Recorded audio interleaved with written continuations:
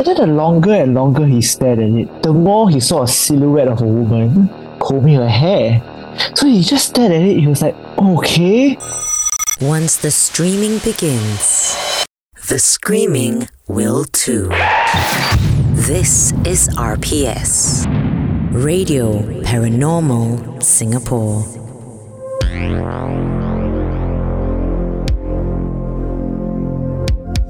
Hello and welcome to RPS, the podcast where we detail, discuss and dissect your paranormal encounters.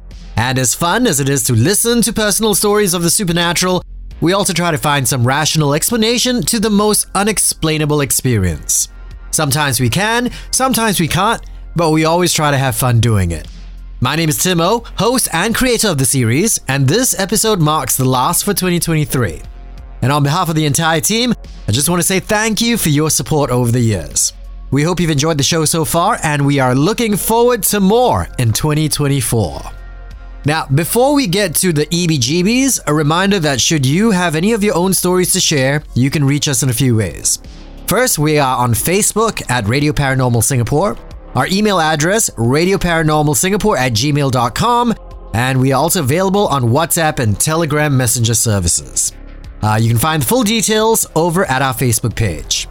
And finally, just a small request, if you enjoyed this podcast, all we ask is that you help us grow.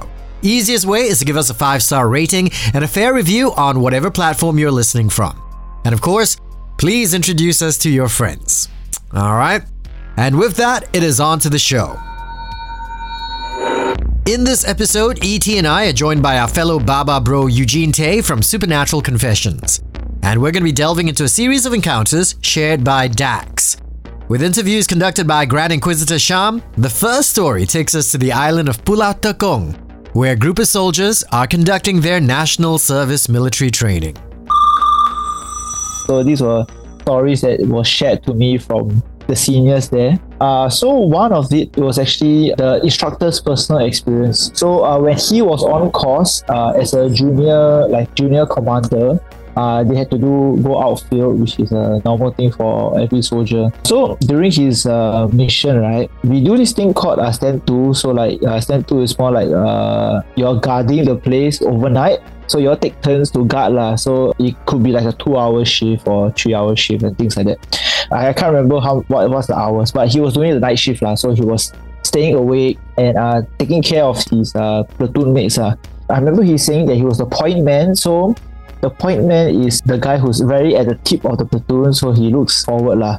In his team of people who are doing like the guard duty or the stand 2, there's 2 other guys. So it's him and then 2 other guys with him. And in that small team, they also take turns, right? Yeah, so at the moment in time, he was the one awake, and then his 2 buddies were sleeping next to him. So he was sitting down, and then he was looking straight. And then in Pulau Tekong is actually filled with a whole bunch of trees. So most of the time you look straight, it's just trees lah.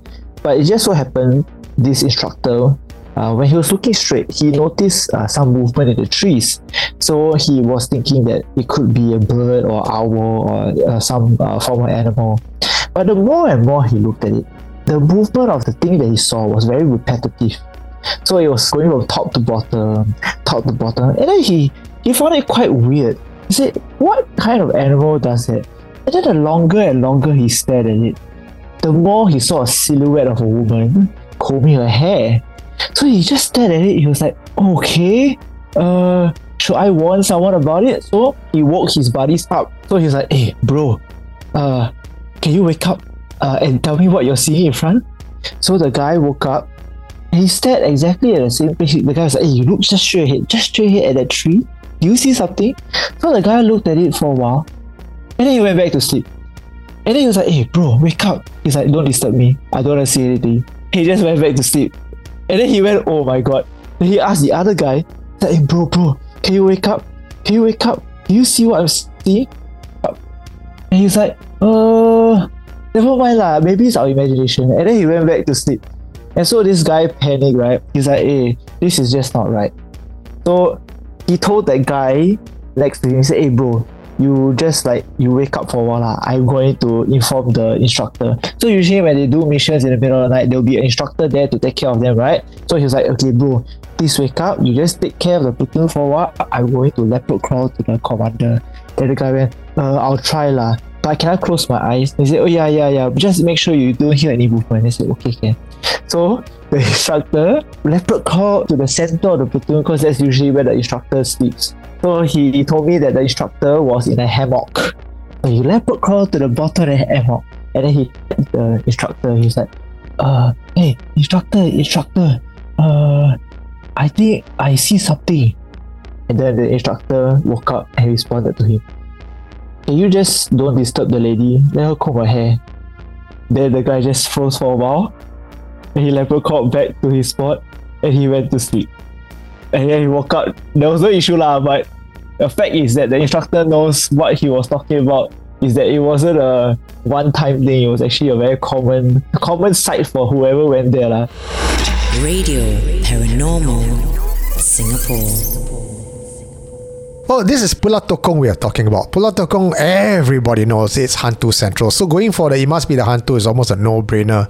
But what I found extremely interesting about this is the reaction of his buddy where, okay, don't see, pretend, don't see, don't know, right? That's what one of my rule number one when it comes to facing a hantu.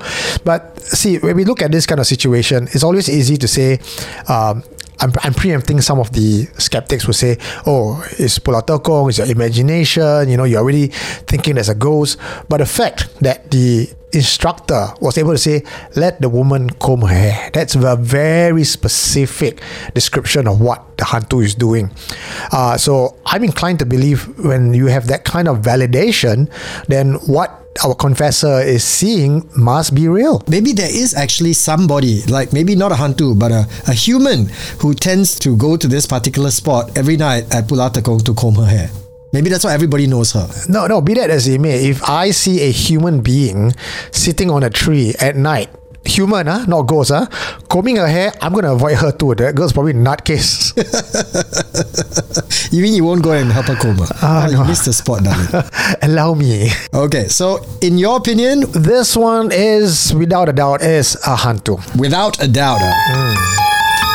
Alright, so let's see what's happening with E.T. Exactly like what they say. I think it was really funny to have such buddies. You wake the fella up and say, I want to sleep lah, don't know what, act blur. The first thing that came to my mind, could it be, last time when we do all our exercises and everything, there was always this ninja van. Ninja van, like a delivery? No, so this van is like the canteen auntie like that. So they sell snacks lah, kopi lah, everything to you.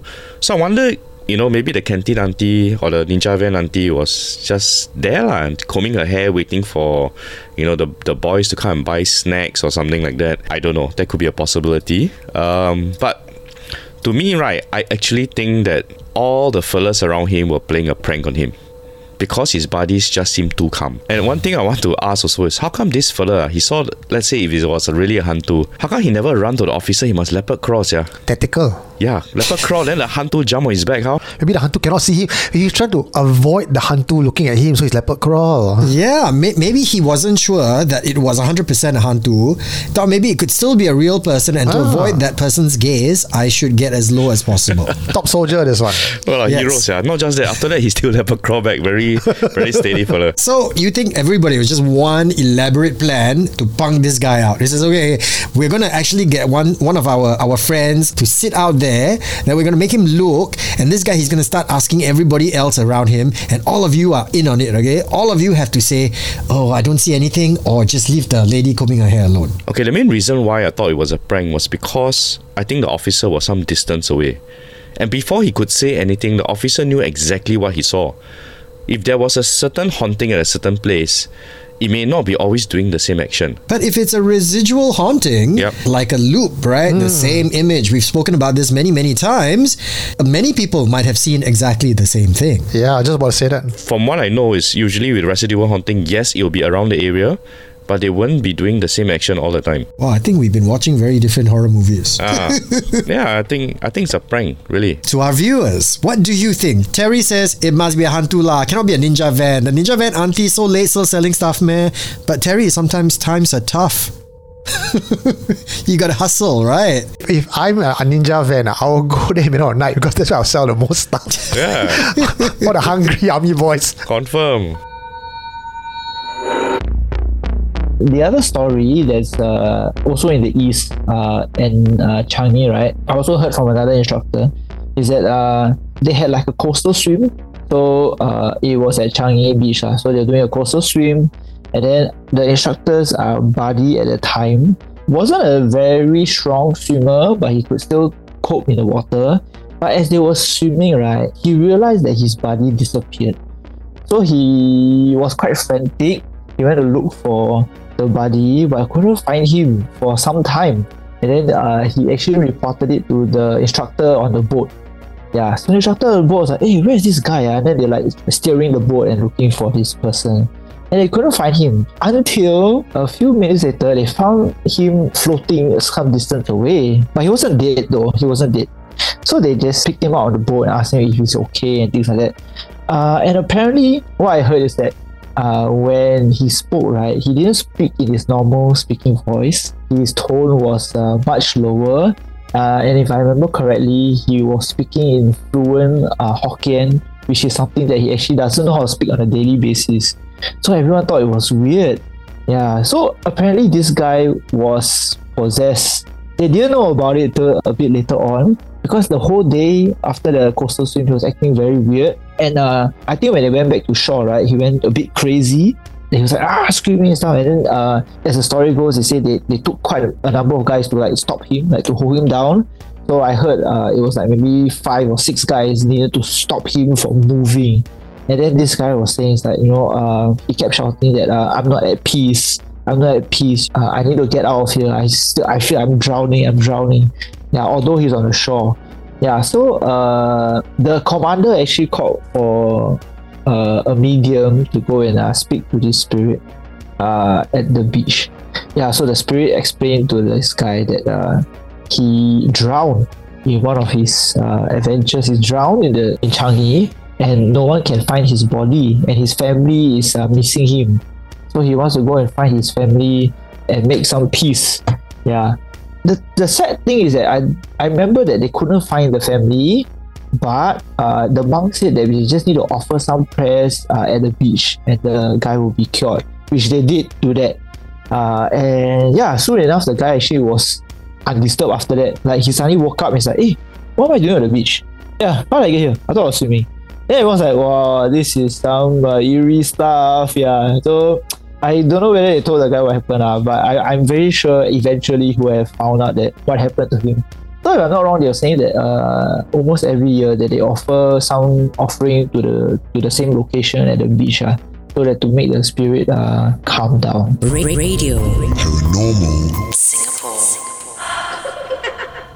There you go. How, Eugene, is this a classic case of possession? Tim, 3 seconds into this confession, I already go, the hantu. The moment you mentioned Changi, is it? Yes, Changi. You ask any previous generation, old folks, parents, grandparents, they will tell you, don't swim at the beach during 7 months, but at Changi Beach especially, do not swim full stop, any time of the year. And if you are thinking, this is just old wives' tale, even as recent as 2021, there were drowning cases in shallow water.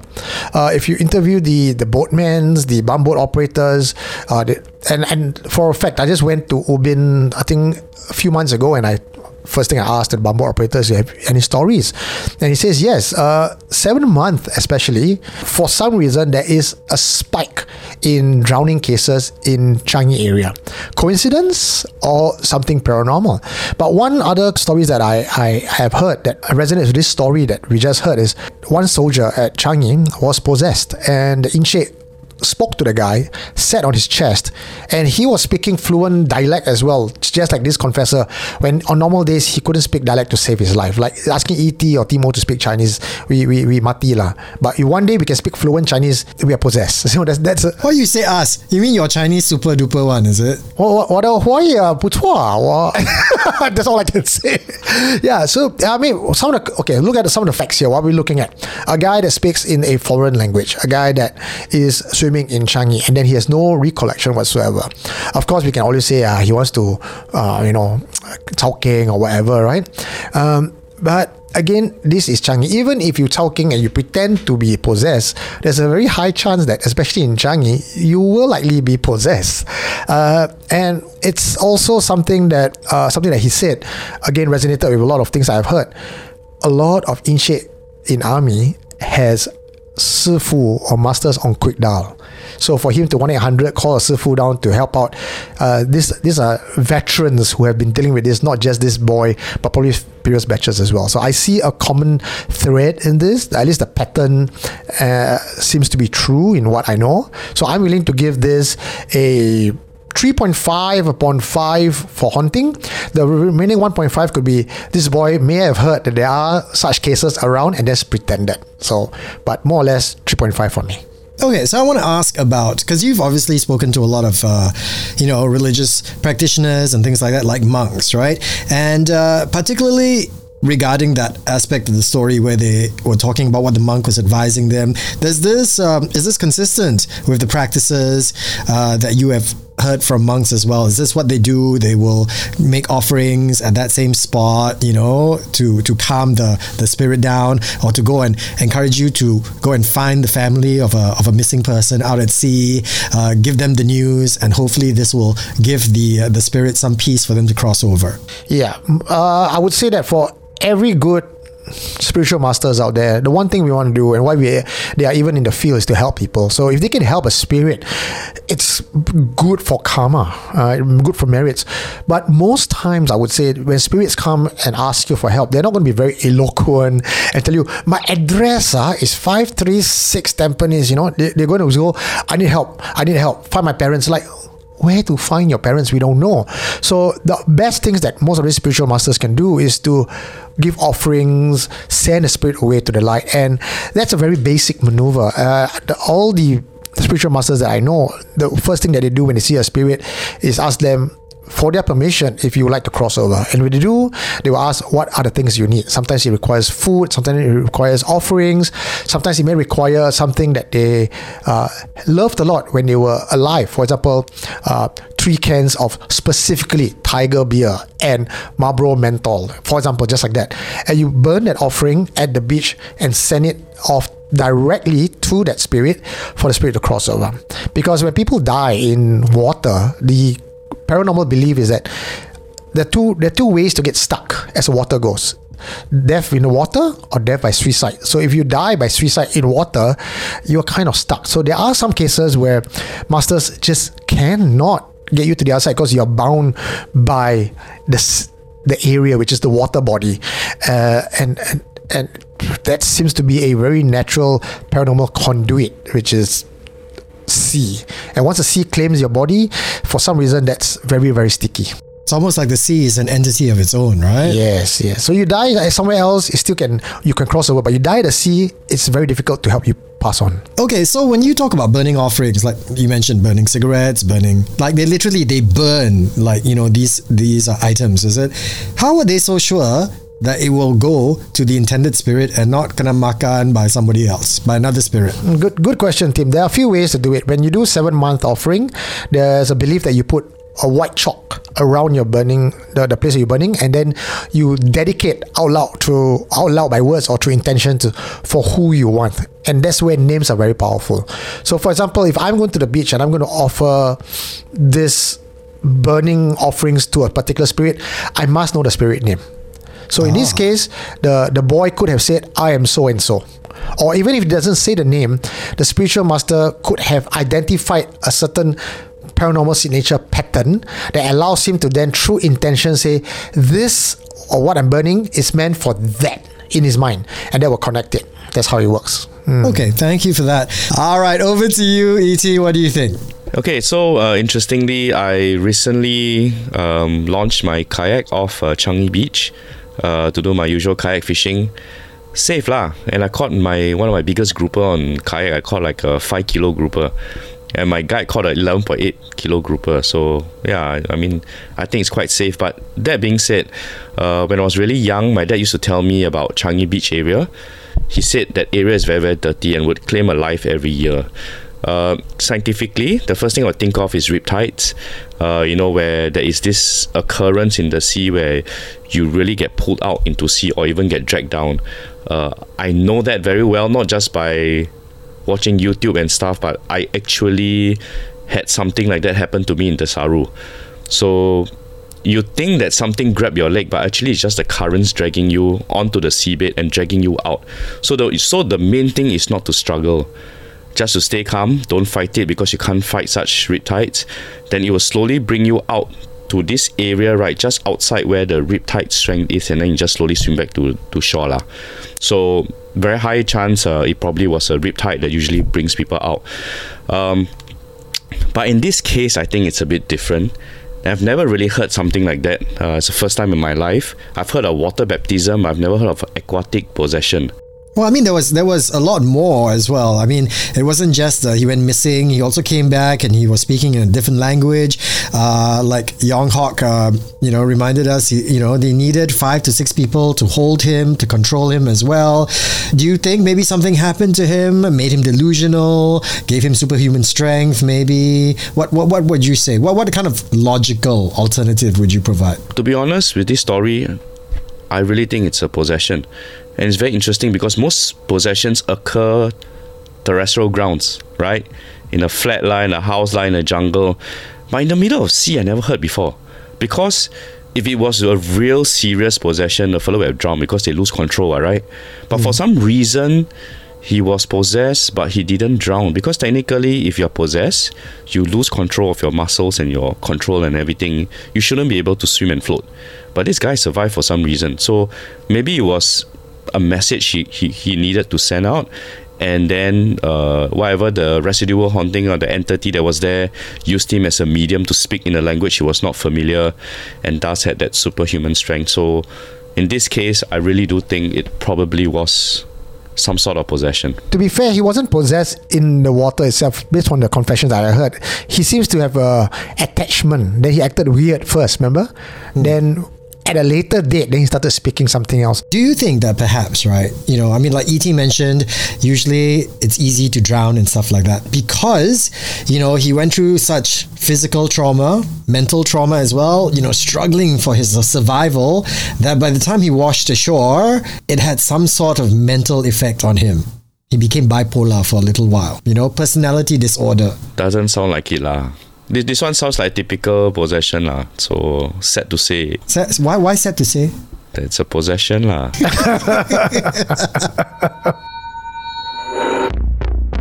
I think maybe 2012 or 2011. I don't know if you remember that there was a coxswain. I mean, the guy who steers the boat in Brunei who passed away, right? So the story goes is that actually, right, when he passed away and he fell into the water, right, they couldn't find him for a few days. Yeah, they couldn't find him for like 2 or 3 days, before I heard. So what we did was we got a medium to fly over from Singapore to Brunei to help us find his body, because they said that it's so weird that he would disappear, because they were searching the river for quite a amount of time, and like even if the crocodiles who ate his body, right, there'll definitely be remnants somewhere. Yeah, and it's not a big river. Yeah, it's not a big river. Yeah, Brunei is not a big river. So they're wondering, where did this guy go? Yeah, so they're saying that it could be something spiritual. So that's why they went to go and call the medium and ask him for help lah. So what I heard was the medium, right, he went to speak to a tree. So apparently he spoke to a very big tree, because he said there was a spirit there. And the spirit was the one that advised the medium that within the next 24 hours or something like that, the body will come back to you. So the medium took the advice of the tree and they said, just wait lor.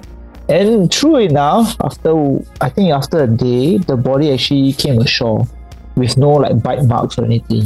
Well, of course, the decomposition was there lah. But the funny thing is that they were searching the river for so long, they couldn't find him. Then once the medium got the advice from the spirit, he came back. Yeah, so they managed to take his body and fly it back to Singapore lah. Radio Paranormal Singapore. All right, so this happened in Brunei. What do we know about the waters of Brunei, guys? Brunei River. I've been to Brunei for Guts camp, the training. I don't remember the river being rapids. And he's right. It's a very shallow, narrow river. You can get your drinking water from there. You can literally take your cup, put it into the river, and drink it up. Wow. I've been in the river myself. I've swam, washed up. For someone to drown there, I can't. Nothing comes to mind exactly which part of Brunei would have a river that deep that someone would drown and the body cannot be found. But I have my own Brunei story to share that is similar to this, that has something to do with a tree. And we were told the Brunei jungle, the trees are sentient, so you don't want to mess around with the Brunei jungle.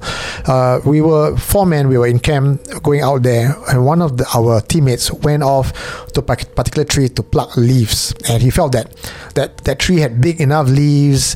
It was fresh. We were just maybe less than 10 meters away from where he was. He plucked the leaf. He turned around. He couldn't see us. What? As in Gui Ziyan? Gui Ziyan. He walked around to find us. He shouted. No one could hear him. He kept walking back to the tree over and over again. And then he decided to put down the leaf, say he's sorry, turn around, and right there in front of us where he walked a dozen times, we were there. And when he walked out to us, he called out to us. He was like, "Hey, where are you?"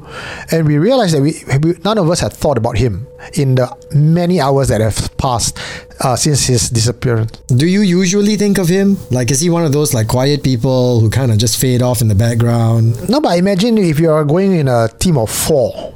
You would depend on each other because you are a unit that has to move, and you have to depend on each other. And some of your logistics is with you are split up, right? You have your grenader, you have your radio guy. I can't remember what he was holding, but we would always look out for each other. But for all 3 of us to not even recall that we have a 4th man in the team, that was very strange. So you think he pissed off the tree spirit, and that's what happened to him? That was his punishment. Yeah, and if we are talking about that guy, let's say potentially chowking, it's not going to be possible because 3 hours to hide somewhere in Brunei alone is worse than being with 4 men. Like, what are you going to do on your own? Sit down and hide? We weren't really moving around. We were building camp, so it's not like there was a strenuous activity for him to want to hide away. And then 3 of us, none of us recall him, so that was another point where we feel it was very strange. And after that, he fell sick. He cut his hand. A lot of things that happened to him are very sway. So when it comes to Brunei, don't play. So the forest is very sentient. For this guy to drown, I'm just hazarding a guess, right? The entities I know in Brunei, they are not malicious. They are not there to kill you or take a life. These are nature spirits. They're just there. This person might have pissed off a spirit, offended a spirit enough for a spirit to claim his life. I'm thinking that will be it. Although that's not part of the confession, but I'm looking for a reason why he was picked out amongst everyone else. Did you not find it a bit odd that, despite the fact that, he drowned, he died, his body went missing for the longest time, that eventually when they did find it, it had gone through some decomposition, but the fish had not eaten it, no bite marks at all. And I think someone just mentioned I think it was Elaine or something like that there are crocodiles in the river there. So is that not odd that, that the body, aside from decomposition, was still in one piece? It's not odd for me because I'm already having the mindset that when he disappeared, he's not on our plane anymore. He's on the other plane where there are no fishes, no crocodiles. Even if they're spirit versions of that. But can still decompose. Yes, he's in the water. The water is real. His physical form is going to react to the elements around it. But it's almost like walking into a Twilight Zone. He's just in another zone. But if he's in another plane, would there still be water there? That's my question. Maybe not crocodiles, maybe not the fish, but still the water to have that impact on its body. Again, I cannot say for certain like, there is a world beyond ours that has waterfalls and plants. No, I can't. But it seems that when taking the example that I just gave of the guy who disappeared, he was in another place where there are trees. There's everything else that we see. That's what the tree spirit knew. And also pretty odd as well, Ernest brought it up in the comment section, that if the body had decomposed, technically decomposed bodies float more. It would have been easier to actually find him, but yet still couldn't find the body for such a long period of time. Over to you, E.T. Okay, so yeah, Brunei, like what they said, the trees do have some stuff in them. I had a friend who told me a story. He was there, and then there's this well-known tree near that camp where there was a pontianak that's being trapped in the tree. It's got a nail on it or something like that. And then the Encik did the best thing, asked him to go and hang a banner on that nail. I mean, nothing happened, but can you imagine? You already hear that folklore, and then your Encik asks you to go and hang something using that same nail. Walao. Anyway, in this case, how he passed on, I really don't know. But actually, everything can be explained by science. Technically, our bodies, at the time of death, it has neutral buoyancy. So it really depends whether you take in air from your lungs or not. So when someone drowns, what happens is your lungs actually fill up with water. So as your lungs fill up with water, there's lesser air in it. So what happens is you sink. So you imagine you just go to a swimming pool and then you exhale. You see how fast you sink down the swimming pool, right? Because there's no more air in your lungs. So what happens is it probably got wedged against something, because I'm sure with all streams there is some sort of current, whether strong or not. And the reason why it only resurfaced later is because the bacteria and everything that starts the decomposition process actually produces gases in the carcass. So it causes swelling and bloating. And this process takes some time. That's why your body doesn't float immediately. So after decomposition, what happens is, because of the air in the lungs and all the swelling on your body and stuff like that, it becomes more buoyant, and therefore the body will eventually float. So that is the reason why it sinks first and only float later. Okay, then why never get eaten by fish or crocodile? Doesn't mean that there's fish and crocodile that definitely eat a body. I mean, it depends where his body was wedged at. It doesn't mean, because I don't know how big this river is. The river is so huge, it's not like teeming with crocodiles. If it's not near the nest of where the crocodile is, they'll probably just passed on, I guess. The crocodile will just go past and not knowing that it was there. Okay, then how come so chun one, right? The medium talked to the tree and know exactly when the body was going to reappear. The medium did not get a time. He just said later was... I mean, I also can say that, what? Later, the body will surface. Obviously, because after decomposition, right, the gases and everything below the body sure float after a while. So maybe the medium was a scientist. Do you remember the story? Did he say you will find him or find his body? The tree said within 24 hours, I think. Yeah. Within 24 hours, that's quite chun what? I mean, as compared to you will find him eventually. Yeah. He had a timeline. After a while, decomposition, it will cause the body to float. Oh, so he already CSI'd already. Like he took down the notes of the time he disappeared. I must say that my family is very adventurous when it comes to ghosts, especially when during their younger days. I heard my uncles used to go to the cemetery to hang out. I don't understand how is that even fun. But they used to go and drink at the cemetery and things like that. And the cemetery seems to be a pretty hit place. People are dying to go there. So this is from my uncle's story. So the kampong boys like to hang out, right? So I think two of my uncles and two of their friends went to the cemetery at night. I very specifically remember one of them is Caucasian, because at the closer end of the story, why. So four of them went to go to the cemetery. Actually the Caucasian guy was a bit hesitant, but they were like, hey, just go lah, don't be a pussy, just go. Then they okay, everyone go and take beer, and they start having talking loud and stuff. And they were saying that when they were drinking, right, they noticed something hopping around at the trees in some distance. So one of them spotted it first, and then they're like, hey, you see that? They're like, hey, yeah, what's that? There's hopping. And then suddenly that thing that was hopping around the tree started hopping towards them. And then they're like, I mean, I don't know why they didn't run. Yeah, so the funny thing is they didn't run. I have no clue why. If it was me, I'll be scared shitless and I'll be running. But yeah, so they just stared at it and they were really wondering what that was. So the closer and closer it hopped towards them, right? I can't remember what's the name of that spirit. The pocong, right? Malay one. The one with just a head with the entrails. Yeah, this is just a head with all the intestines and stuff that's still attached to it. Yeah. So that was what they saw. Just a head with all the intestines that's stuck to the neck. It was hopping towards them. And like I said, I don't know why they didn't run, but apparently Yeah, that thing, right, hopped over them, and the Caucasian guy, right, apparently he said that it touched him. Like, he felt that entrails thing like swept past him, and then he was like, "Oh guys, I think we really need to go home." I don't know why they waited till the ghost passed by them to go home. They all, after that, they just chill home. Alcohol, liquid courage. Yeah, maybe, yeah. So because they were drinking, right? Yeah. So apparently, the next 3 or 4 days, the Caucasian guy had a high fever. Yeah, my uncles went to visit him, and then like the mother scolded them. It's like, "Why you all go to the cemetery at night and then this happens?" Eventually, he got better, but he was sick for quite some time because they blamed it on that thing touching him, and then he got very unwell. Yeah, and then I don't know whether they went to cemeteries after that at night, but I remember when I was very young, they were still like, "Hey guys, let's go to the cemetery with the kids." And I'm like, no. Don't look behind you. This is RPS.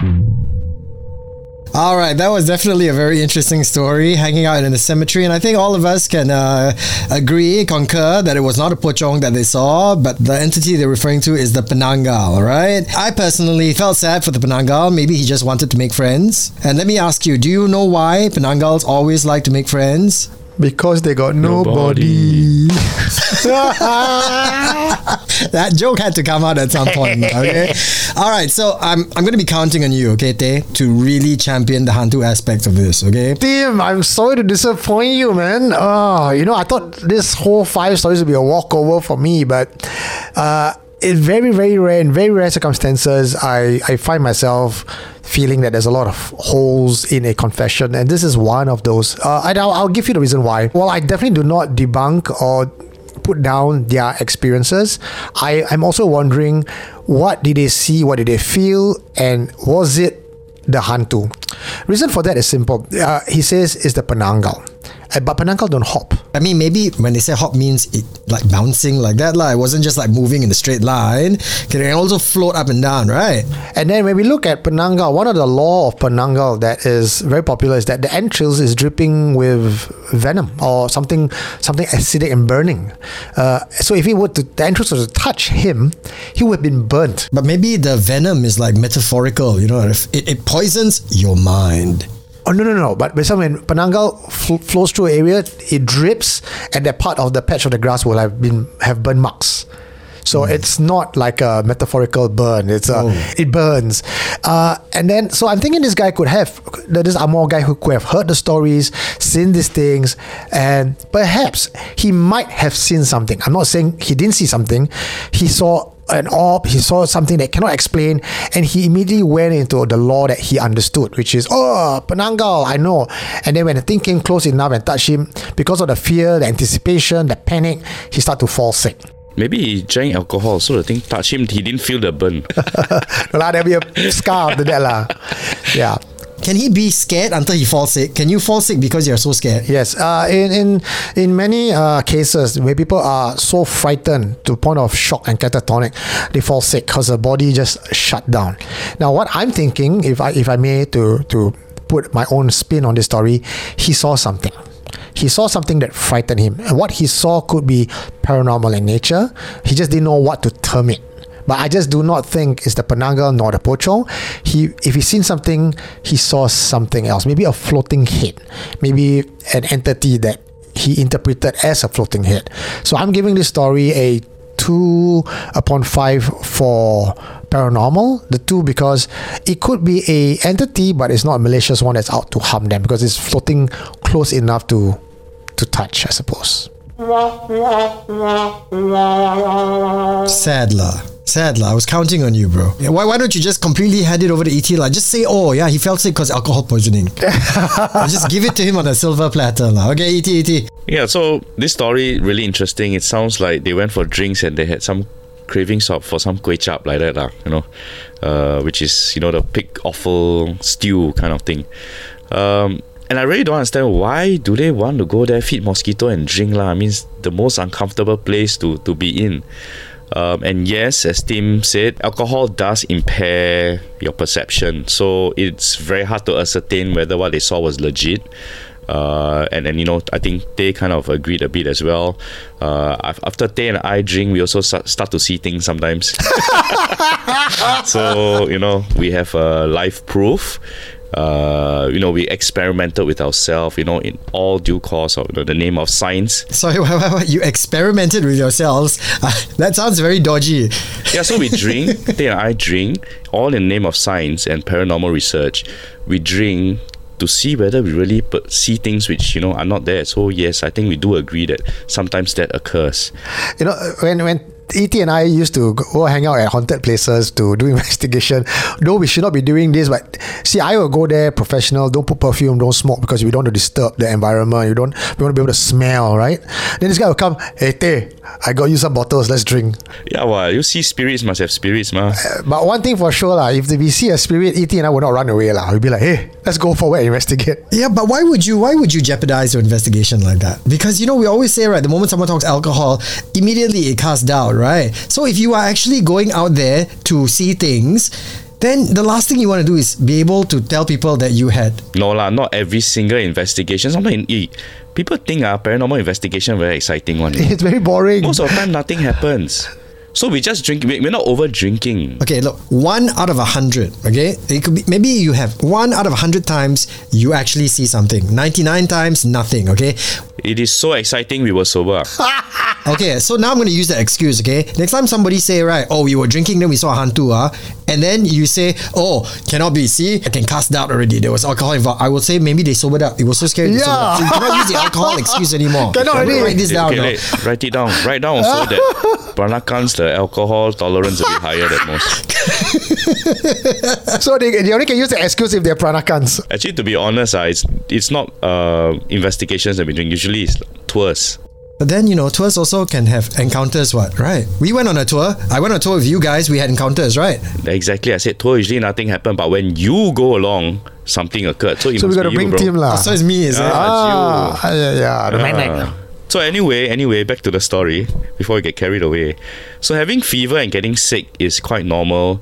When you do something overnight, right? I mean, depending on the age, he said uncle, so I don't know what age they were.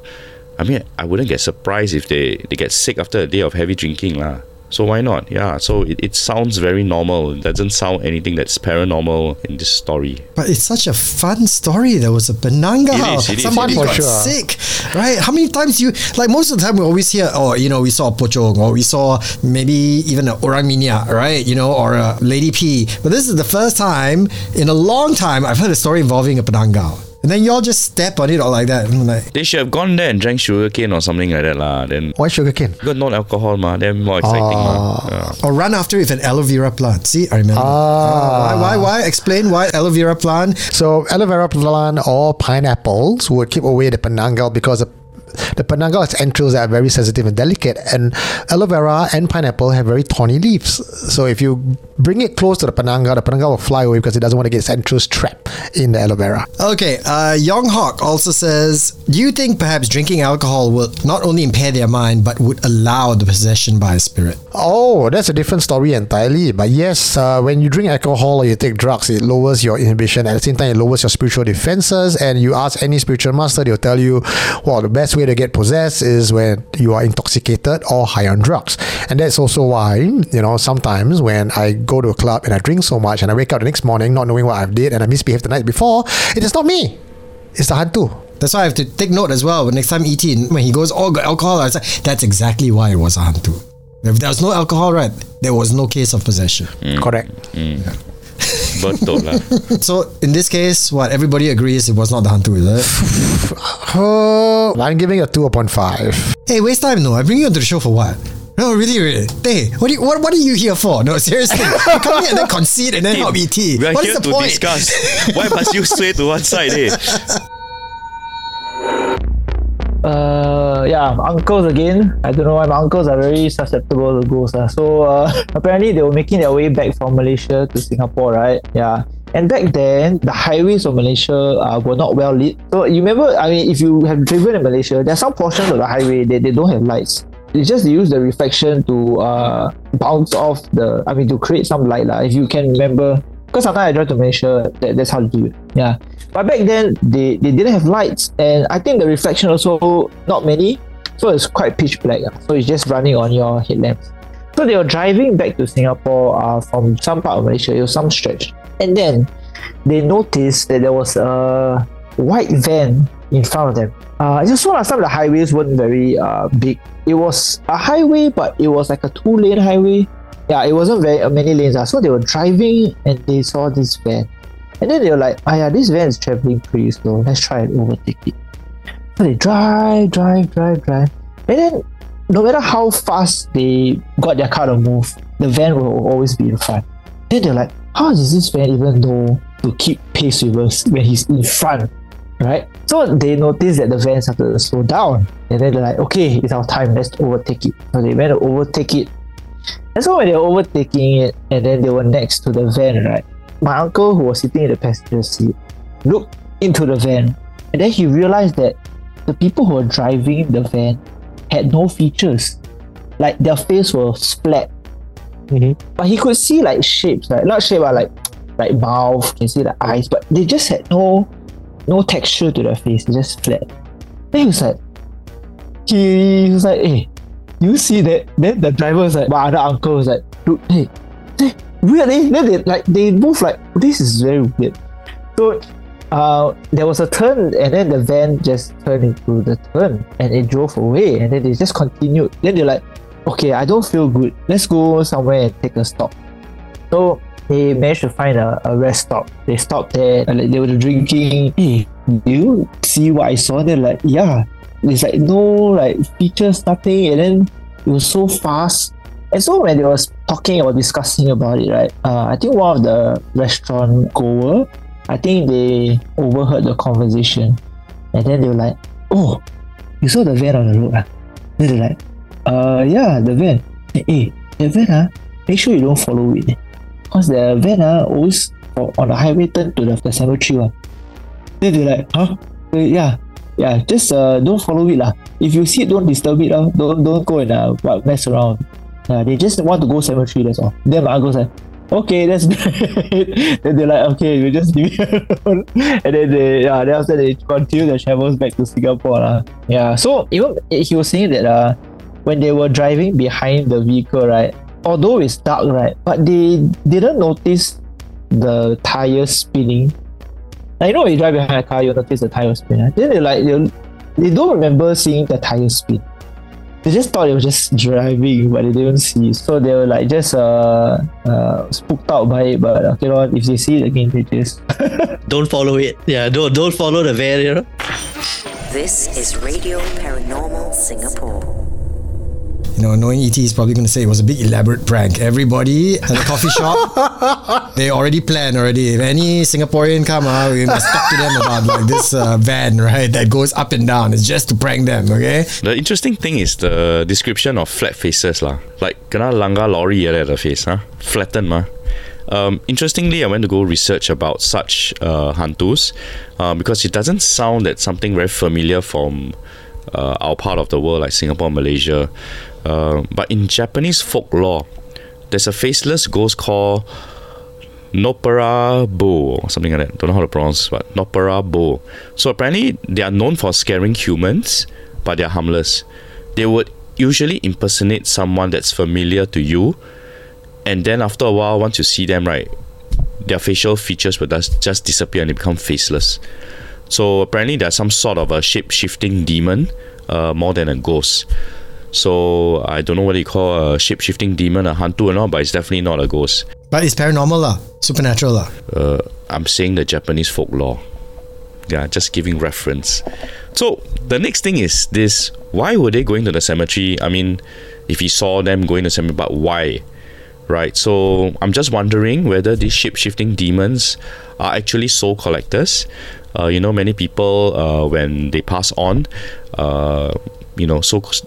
they do see soul collectors coming to them just before their death. They tend to mumble something and they'll say things like, hey, what are you doing? Why are you guys here? And stuff like that. Because I've heard it with my own ears. But I don't know if they are really soul collectors or not. I'm not sure. So in this case, the description was so accurate. I wouldn't say it's. I mean, so here's the thing. There are many types of ghosts, like, you hear the penanggal and stuff like that. So these guys, maybe they have a different mission. It's not to attack someone, but maybe their job is to, I don't know, give a warning or soul collector. I don't know. But why they always time go to cemetery, I don't know. Because technically, you don't collect souls from the cemetery. Yeah. Maybe they were there to serve as a warning. Maybe, yeah. Something is going on in that road, so we're very scary. We're going to go in that way, so you will avoid that stretch at all costs. So it's for your own safety. Possible, but the guys that they met said that they're always going towards the cemetery. So why that, I don't know. So in this case, I do think it's actually some sort of hantu. But what exactly it is, why it's faceless, I have no idea. I was initially thinking soul collectors, but to me, you don't go there and collect souls. So I really don't know what they are. But maybe, yeah, they are some sort of a warning. They also mentioned that this, whatever it was, this van also, somehow they maintain the same speed, same distance from them. Wheels also can't see the wheels moving as well. Phantom van? I have no idea. That's why I think it's a hantu. Oh! I'll go with that. I think it's a hantu will be acceptable. Fantastic. But then again, I've also heard, right, you must always be very respectful of featureless entities because you must give face. All right, over to you. Yeah, I can talk about this topic with a little bit more conviction, primarily because over the last many years, I have received a number of confessions from people with very similar encounters. Although to see in the van, that will be the first time. But Desmond actually said it out loud. This sounds like the funeral effigy. Now, E.T. also said that it's a soul collector. So these two are very much the element of my discussion in this one. In my final episode on Friday Night Live on Supernatural Confessions, we also had a Grim Reaper-like character. Now, most of us in Asia, we have the idea of the Grim Reaper character as the Ape, the Tua Di Ape, right? Or the New To Ma Mian, the black-white entities, or the horse head and the cow face. In the West, we have something called the Grim Reaper. It comes down in a black cloak with a scythe. But there have been many confessions, many heralding from the Malaysia side of things, where a funeral parlor owner have seen effigy type entity enter the shop, and when it stood beside a particular coffin, that's when he know, the funeral parlor fella, that there's business tomorrow.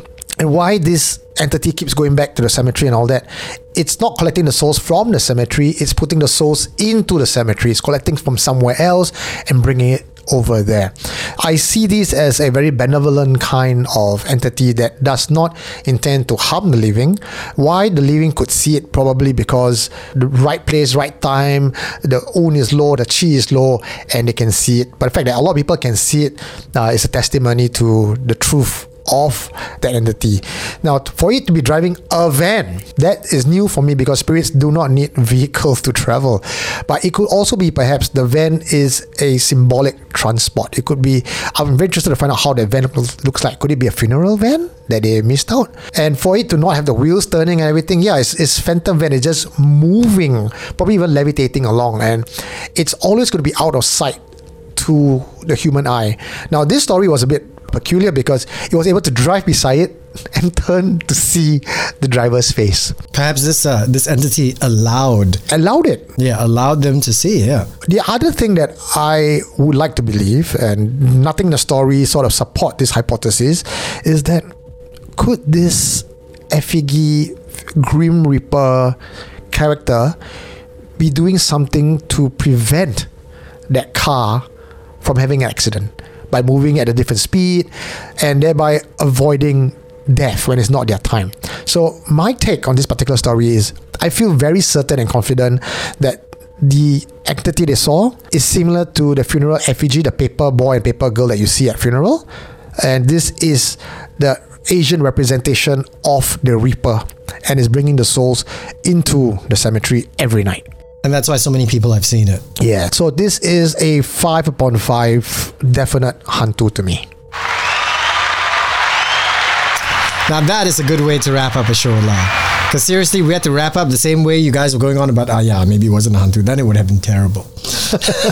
Final live show of the year as well. And at least we get to go out with a bang. Oh, this one's a good story. I love it. Yeah, it's a good story. Oh, did we have more hantus or did we have more like science tonight? E.T. leaned over to hantu on the third. I leaned over to rational on the fourth because that was just hard for me to go straight up with hantu. Fifth, I think we both definitely agree. So, okay. So based on my math, I think tonight it was a clean sweep lah. It was basically Clean sweep. It was all the hantu. Yeah. Yeah. I wouldn't call it a clean sweep. Just that there were hantus in the story, but I wouldn't call it a clean sweep. Radio Paranormal.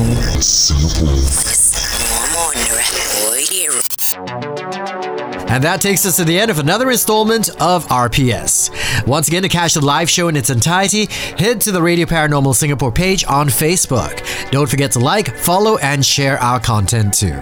It always helps to reach a wider audience so we can accumulate more stories for the show. I want to say a big thanks to Dax for the stories tonight, and also to Eugene Tay from Supernatural Confessions for joining us. And if you have stories to add, either your personal encounters or just ones you've heard, once again, reach out to us. Contact details on our Facebook page. And with that, RPS wishes you happy holidays, and we'll be back in the new year. My name is Timo, and for E.T., Sham, and Kim, keep streaming and keep screaming. You're listening to Radio Paranormal Singapore. And they're listening too.